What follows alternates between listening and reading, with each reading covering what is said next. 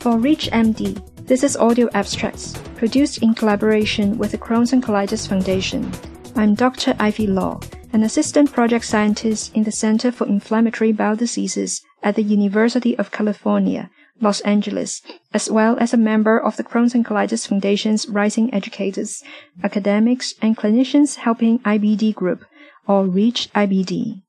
Today, I'll be reviewing an article published in the Inflammatory Bowel Disease Journal titled, A Specific Mutation in MUC2 Determines Early Dysbiosis in Colitis-Prone weaning mice. Inflammatory bowel diseases, or IBD for short, describe a group of gastrointestinal disorders that include Crohn's disease and ulcerative colitis. Interactions between environmental factors, host genetics, and gut microbiome play an important role in developing IBD pathophysiology. Focusing on host genetics, the authors of this article studied the prospective changes in fecal microbiota under the influence of MUC2 mutation, which is a gene encoding for mucin. Mucins are major protein components in the intestinal mucus layer. In fact, the intestinal mucus layer is both a habitat of intestinal microbiome and a barrier that separates the microbiota from the intestinal epithelial cells. To investigate the changes in fecal microbiota, weaning mice were the transgenic mouse model used in this study because they carry a missense mutation in MUC2 and have been shown to have a less compact inner mucus layer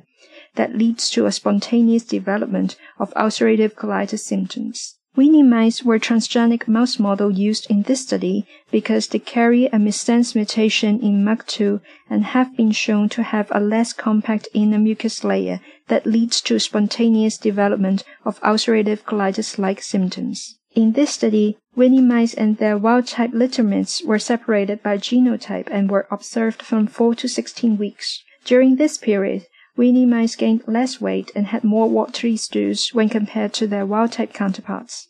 Histological evaluation reviewed the development of colonic inflammation, indicated by increased epithelial erosion and immune cell infiltration in colons. After confirming the induction of colitis at 16 weeks, DNA was extracted from fecal matter collected at 4, 8, and 16 weeks and was sequenced to review differences in fecal microbiota between wild-type and weaning mice. An analysis of 16S rRNA metagenomics showed that there were differences in relative abundance in bacterial phyla present in fecal samples taken from wild-type and weaning mice.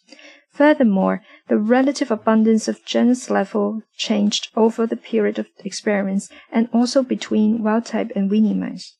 For example, the bacterial genus Bacteroides was in high abundance in weaning mice than in wild-type mice over time, while the genus Paraprevotella, its relative abundance was reduced in wild-type mice over time, but increased in weaning mice. It's also important to note that, although Bacteroides was in high abundance in weaning mice, previous studies showed that the relative abundance of Bacteroides was significantly lower in patients with Crohn's disease or ulcerative colitis, especially in the active phase of the disease. This observation reflects the potential differences between mouse models and our disease population in pathophysiology and microbiota composition. Despite the above limitations, the results of this study demonstrate that host genetics is a driving force to modify intestinal microbiome footprint, which is an important element in IBD pathophysiology.